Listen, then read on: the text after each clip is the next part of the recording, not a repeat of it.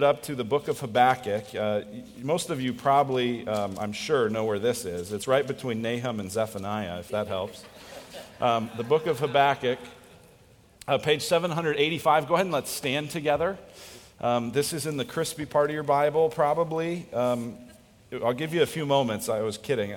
Most people don't know where this is. So if you go to Matthew in the New Testament and head left just a bit, or you can go to Psalms, kind of right in the middle, and head right. The book of Habakkuk. We're going to read chapter 1, verses 1 through 11. This is one of those moments where all the people on a digital device got there faster than the rest of us. Habakkuk chapter 1.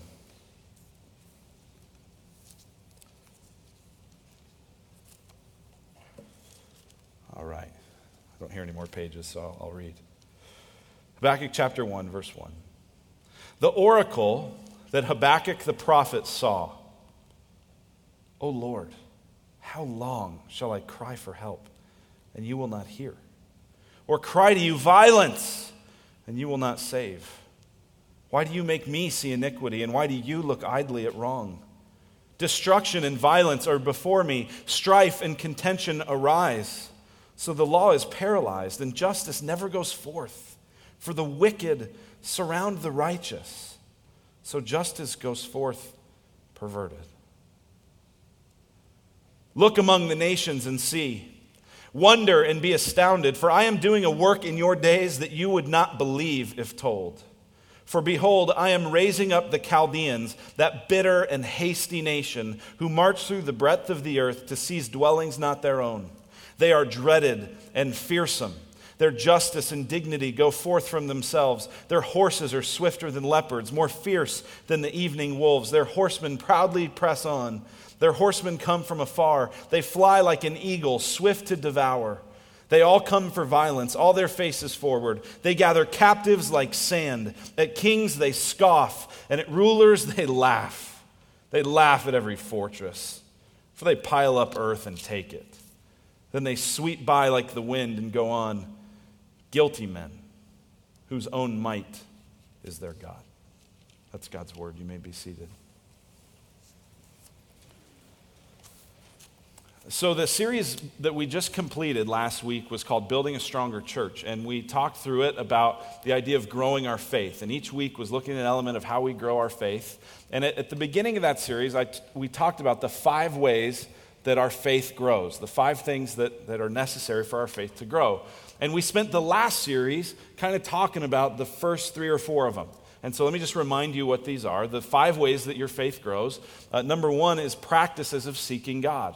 I don't know someone with a growing faith that doesn't spend time reading the Bible, in prayer, thinking about the Lord, spending time with Him. There's personal practices of seeking God. There's also personal risks. Those moments when you step out, those moments when you take a risk, take a challenge. And so one of the challenges that we just did this weekend, we challenged many of you to participate in our 24 hours of prayer, where for 24 hours there were people here praying. And I read a quote once by a guy named Jim Cymbala. He said, you can tell how popular a church is by who comes on Sunday, but you can tell how popular Jesus is by who comes to the prayer meetings. And we had over 200 of you come to the prayer meetings over this weekend, which I want to just clap for and thank you. People coming in the middle of the night, people coming early in the morning, people coming right in the heart of the afternoon. And I think almost every person I talked to said, wow, it went fast. Like an hour almost didn't even feel like enough time. And so we grow through those personal risks. We also grow through practical teaching. You know, kind of that, I need to know this, help me out, help me understand, make it practical.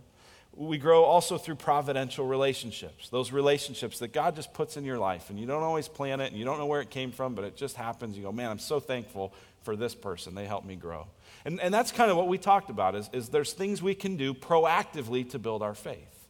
But then there's a 5th thing that grows our faith that we can't really control very much. And how we respond to those moments is critical. So number 5 is pivotal circumstances. Pivotal circumstances. These are the circumstances when there's crisis. These are the circumstances when there's difficulty. These are the circumstances of transition. Right? When you get married or when you have a baby or when you move somewhere, these are pivotal circumstances. When that diagnosis comes back, cancer, pivotal circumstance. When you go through a major transition in your health or in your life, it's a pivotal circumstance. And listen, none of us would say, man, the biggest times of spiritual growth were in the moments when I was most at ease and most comfortable. We'd all say it was through the pivotal circumstances. And this book of Habakkuk, presents for us a pivotal circumstance. Habakkuk the prophet finds himself burdened. That's what it says in verse 1. It says the oracle of the oracle that Habakkuk the prophet saw. And that word oracle could just as easily be translated burden.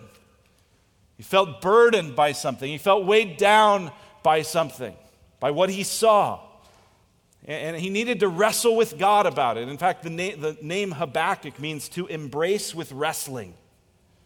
And so Habakkuk here is wrestling with God. He's trying to understand some stuff. There's some things in his life, there's some things in his circumstance that he sees, and he doesn't know how to make sense of it. And he knows, God, I need to grow through this. You got to help me understand this. It's a pivotal circumstance. And one of the things I love about this book is we're going to see over these 3 weeks, we're going to see Habakkuk's faith grow.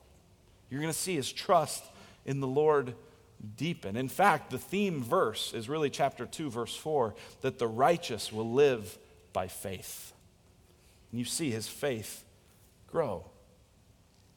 Now, pivotal circumstances can cut both ways. The Puritans used to say it's the same sun that melts the ice that hardens the clay.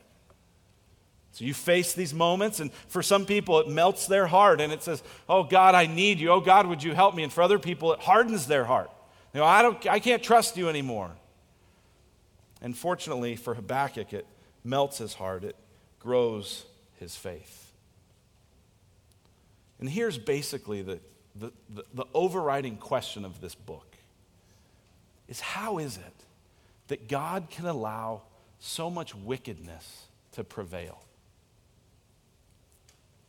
How is it that so much evil tends to win? How is it that godless, faithless people seem to prosper and godly, humble people often don't? Have you ever wrestled with that? Have you ever thought about that? Maybe you've thought about that in your own life where you're going, I still don't have a job. And I have worked hard, and friends around me are starting to doubt and go, are you really doing enough? And yes, I'm doing enough. But God, you're just not opening the door. But all these other people just go ahead of me. Or a circumstance in your health where you're going, God, why does this happen? If you've ever had those questions, that's what the book of Habakkuk is really about. Now, the book of Habakkuk, let me just give you some background on this that will really set the stage for us studying this book over these 3 weeks. One thing you need to know is this is in the section of Scripture that we call the minor prophets. The minor prophets go from, I think, Hosea to Malachi. And they're called minor prophets, not because they're less important, just they're smaller on the whole. And so that's why the major prophets are longer books and the minor prophets are smaller. Habakkuk is an interesting one. It's a unique book among the prophets because most of the prophets were the prophets talking to people. This is an interesting book. This is a unique book in that what this book records is Habakkuk talking directly to God and then God answering. In fact, the outline of this goes, Habakkuk complains, God answers. That's what we'll look at today. Then Habakkuk complains again, and God answers again. That's what we'll look at next week. And then Habakkuk basically says, here's what I've learned through this whole process. And so it's interesting because you get to see this dialogue between the prophet and God. This is also an important book because it's quoted 4 times in the New Testament. 4 times of this little book, New Testament authors quote it. So clearly it's an important book. There's some lessons in here that we need to see. But finally, if you're going to understand this book, you've got to understand the historical background, the historical setting. And I find that many Christians just have never really been taught the history of the Old Testament. So you like to learn, right? Right? Like you hate it when you ask your kids, what'd you learn today? And they're like, nothing. Right? And you're like, I know you learned something. Tell me. Right? But it's like, where do you think they got that from? Us. How was church? Fine. What'd you learn? I don't know. Right? So you can't answer that way today. You will have learned something at church today. We're going to go through the history of the Old Testament. And this isn't just to learn it. It's also to help you understand the setting of this book, okay? So the history of the Old Testament really is this, that God created everything good.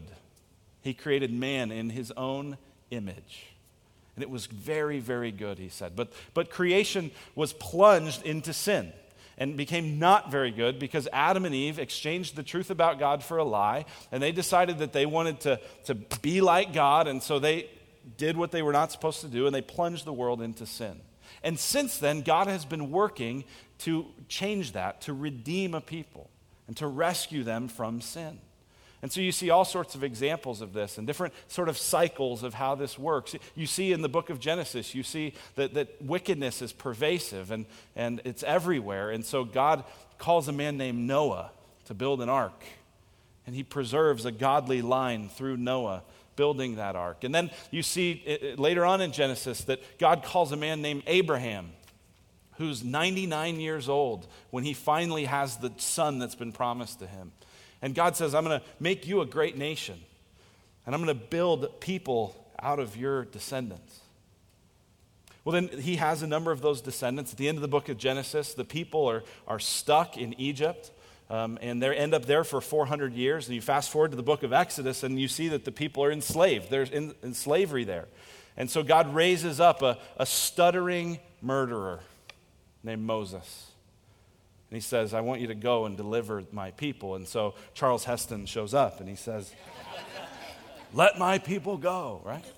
And that's that deliverance, that's that rescue. And he does it with a lamb, a Passover lamb that had to be blameless and spotless, foreshadowing the ultimate lamb that would come in Jesus.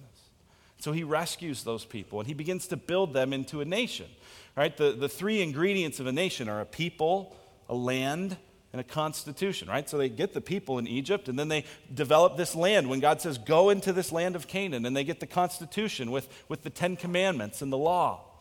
And God says, be a faithful nation. But they're not. They're not.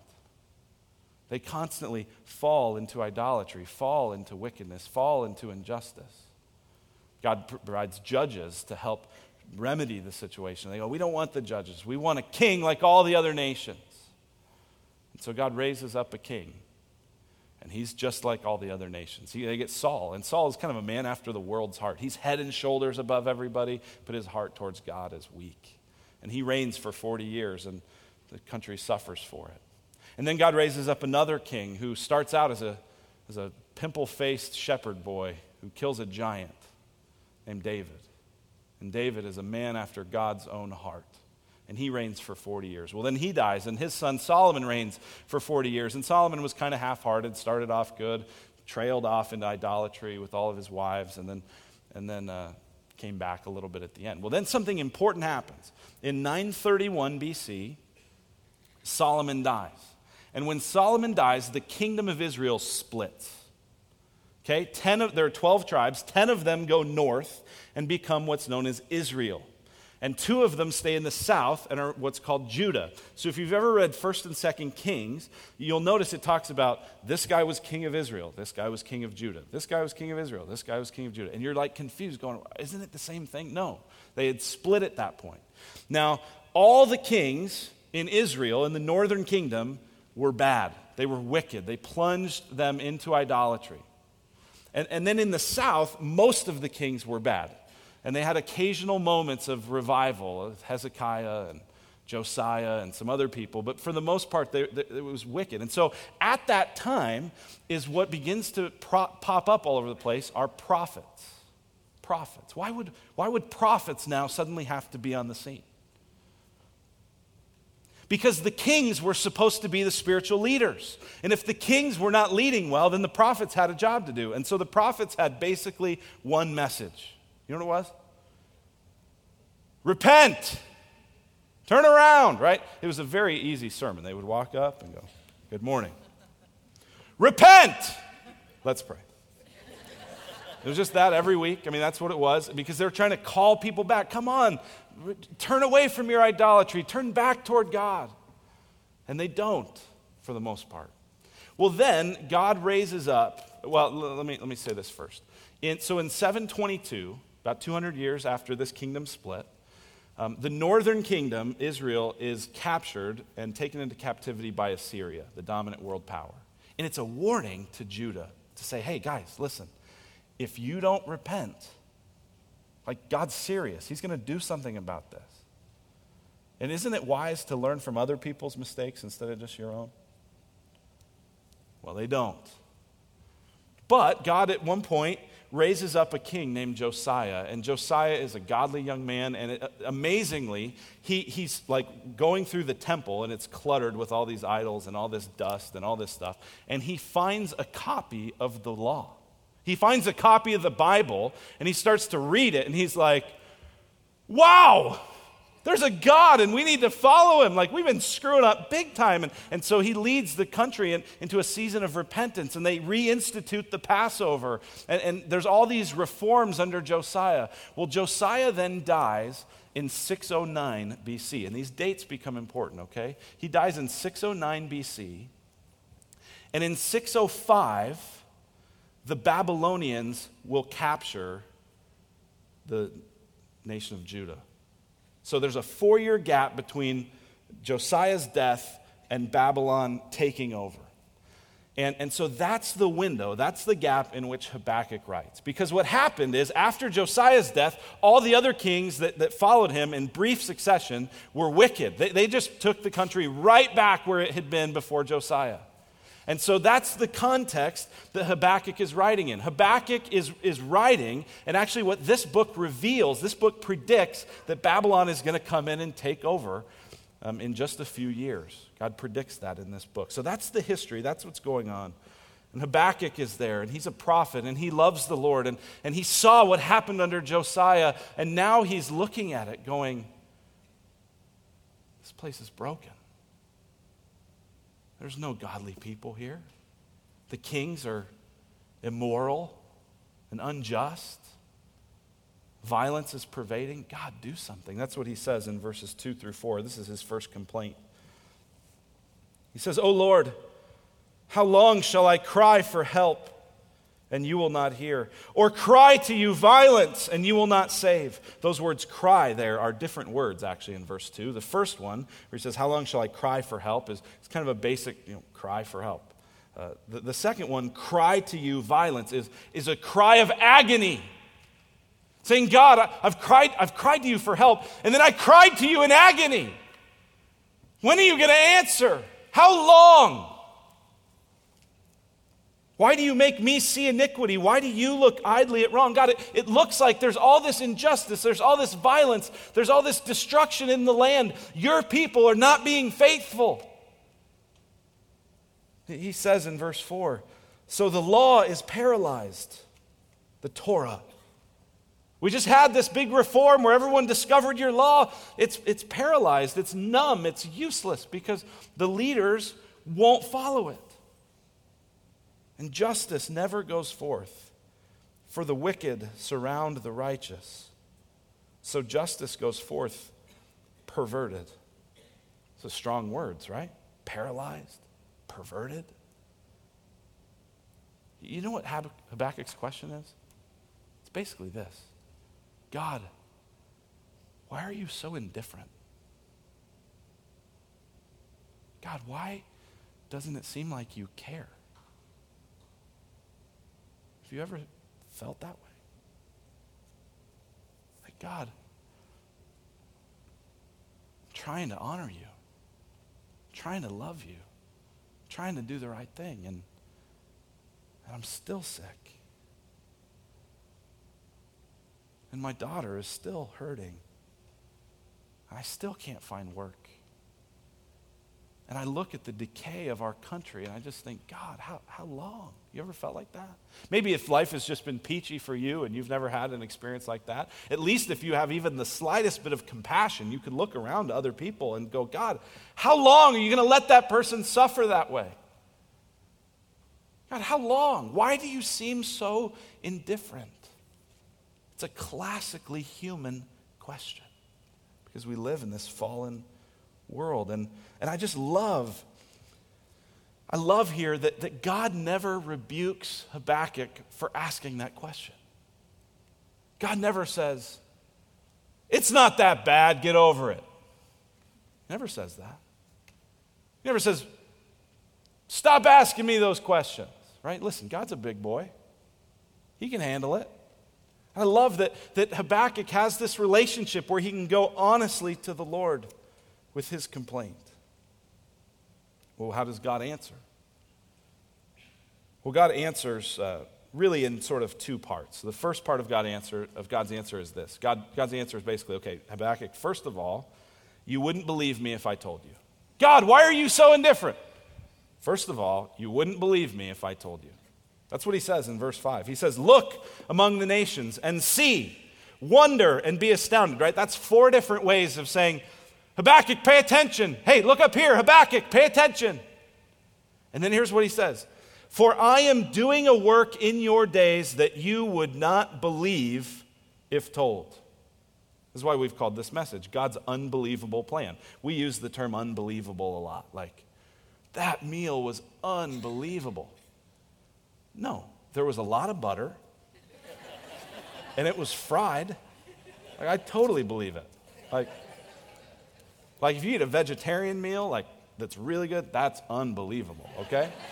But we just throw unbelievable around. Did you see this? Unbelievable, unbelievable. Listen, God is saying, listen, this is unbelievable.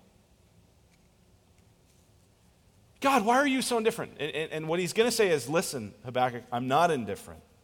But the way that I'm going to solve the problem that you're crying out to me about, the way I'm going to do it is unbelievable. You are not going to believe it if I tell you. And in fact, that is what happens in the rest of the book. What is he going to do? He says, verse 6, for behold, I am raising up the Chaldeans. That's another word for the Babylonians, right? So we know that in just a few years, Babylon is going to come. They're going to take this over. And God is predicting that to Habakkuk here. He's saying, I am raising up the Chaldeans, the Babylonians. Now listen, the Babylonians are terrible people. The Babylonians were this strong, vicious army. They had overcome Assyria. They had overcome Egypt. They had conquered in incredible ways. And the rest of this passage is God describing how vicious and terrible they are. Right? Look what he says. I'm raising up the Chaldeans, that bitter and hasty nation, who march through the breadth of the earth to seize dwellings not their own. They're dreaded and fearsome. He talks in verse 8 about their weapons, their horses and their horsemen. Verse 9, they all come for violence, all their faces forward. They gather captives like sand. They have no problem taking you captive.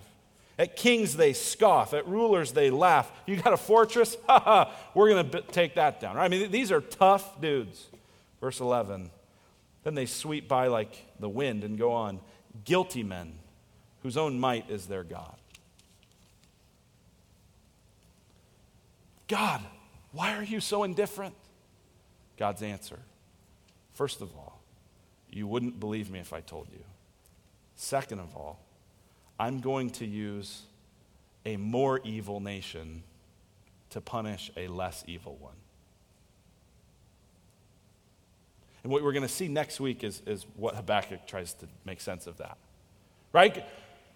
Okay, God, we're bad, but you're going to use someone worse than us to punish us? That doesn't feel right. But that's God's answer. Now, we're going to teach it in chunks, so I can't get into how God eventually makes sense of this, so you'll have to come back next week for that. But this is how God responds. He says, listen, you wouldn't believe me if I told you.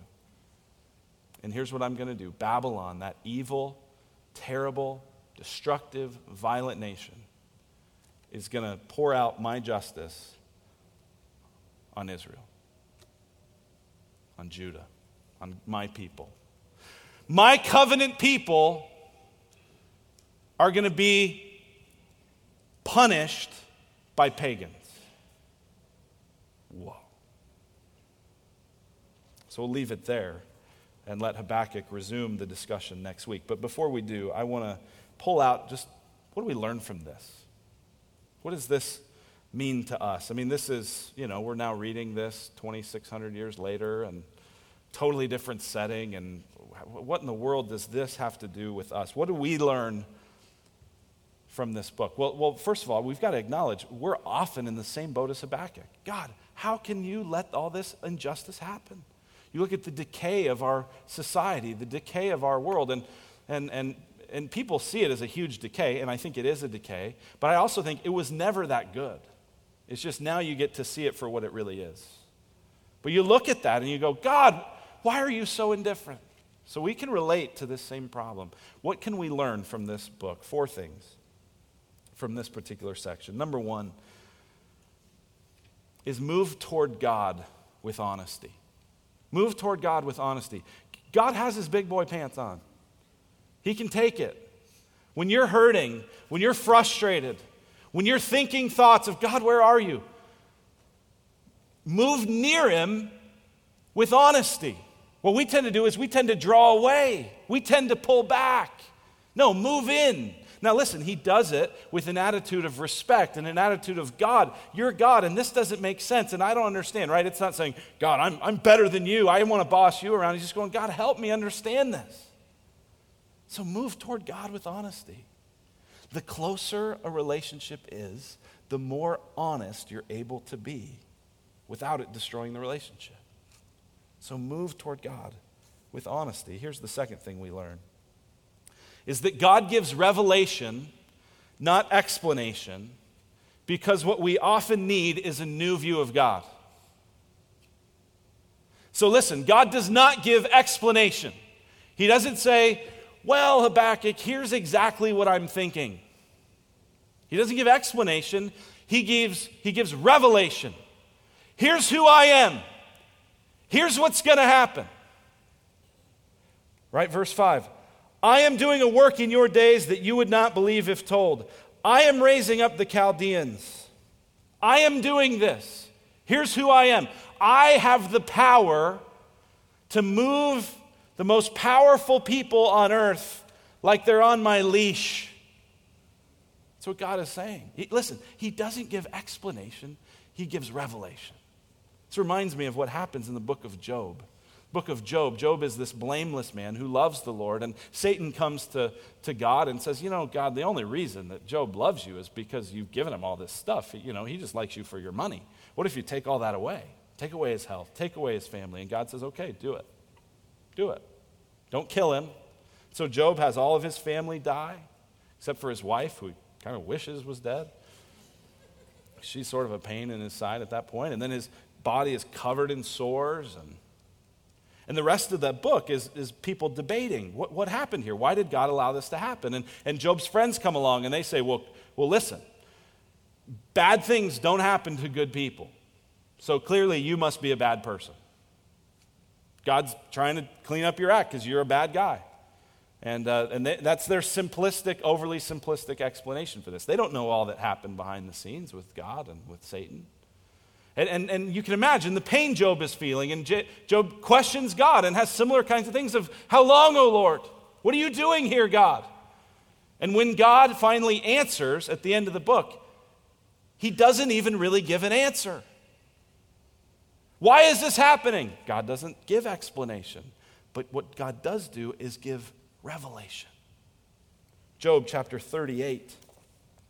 Don't need to turn there. I'll just read some of this. The Lord answered Job out of the whirlwind and said, who is this that darkens counsel by words without knowledge? Dress for action like a man. I will question you, and you make it known to me.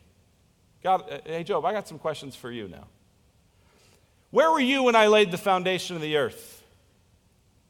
Where were you when I figured out where the edge of the sea was going to be? Hey, Job, where do we keep the snow again? And it's just chapter after chapter after chapter of God saying, I'm God. I'm in charge. I'm in control. I can be trusted. I'm sovereign. He never explains it. But you know what Job needed? He didn't need an explanation, because if he got the explanation, he probably wouldn't believe it. What he needed was revelation, which is why at the end of the book, Job says, before I had heard of you, but now I've seen you. And when you're going through pain, when you're going through difficulty, as much as you would love an explanation, as much as you would love for God to explain it all to you, what you need is a view of God and his majesty. You need a view of his sovereignty, of his control. So the third lesson we see here is that God often uses the least likely way in order to show that he's in control. Right? What would be the least likely way that God is going to judge the immoral people in Judah? With Babylon, right? They would have never thought of that. That's why God says this is unbelievable. But why does God do that? Why does God often do the most unlikely way? Right? I mean, think about it. God decides to use a guy building a boat when there's never been a flood. And people are like, dude, Noah, you're crazy. Why? But that's God's MO. That's what God does. He uses the least likely thing. He decides to build a nation off of a man who, in his own words, is as good as dead. I'm old. I can't have another kid. He uses a little kid to kill a giant who would become king. He uses a carpenter from Nazareth. Remember what they said about Nazareth? Can anything good come from there? And that carpenter, that Galilean peasant, saves the world. And then he uses fishermen who talk too much. He turns the world upside down with them. And then he uses a Pharisee who murders Christians to spread his church around the world. Why does God do that? To show you that he's in charge. Because when you see that God's in charge, you see that he's got it, you don't need to worry. God's got this, I can trust him. What we need is revelation. We need to see God's control. And God will often do things in the least likely way, just to show you, hey, I got this. There's one more thing that we learn. See, if you need revelation, if you want to see God, which is what you need, then you need to see number 4, that Jesus, God himself, was overcome by evil, so that evil will not ultimately overcome. See, this book just points ahead to Jesus. That's what all of this points to. That's why it's quoted 4 times in the New Testament. And if you go, God, how is it that you can let good people suffer at the hands of wicked people? God, do you hear me? Listen. God himself knows what that's like, because Jesus himself, the only truly good and righteous person, was overcome by evil, so that eventually evil would be overcome. Which means when you look to the God who's in control, he's not distant. He's not just powerful, he's sympathetic. He understands, he's been there. And whatever reasons he has must be good if he's been through it, and he's going to allow you to go through it too. And in the end, what it does is it makes us where we are hopeful that eventually the evil will be overcome. Let's pray. Father, thank you for your word. Thank you for Habakkuk. Thank you for the foreshadowing of Jesus. God, thank you that Jesus eventually was overcome by evil so that you would conquer evil in the end. And God, we so long for that day. God, I pray for those today who this question of, God, where are you? Why are you so indifferent? Is not a hypothetical one or a theoretical one, but it's exactly how they feel right now. And God, I pray for them. I pray that even this message would give them a bigger view of who you are. And God, a peace to know that even if they may never get an explanation, that if they see you as you are, it's enough. God, help them to cling to you. Help them to trust you. God, deepen our faith in these pivotal circumstances when things are not going the way we would expect. And God, thank you for using the least likely way to demonstrate your glory. We pray in Jesus' name. Amen.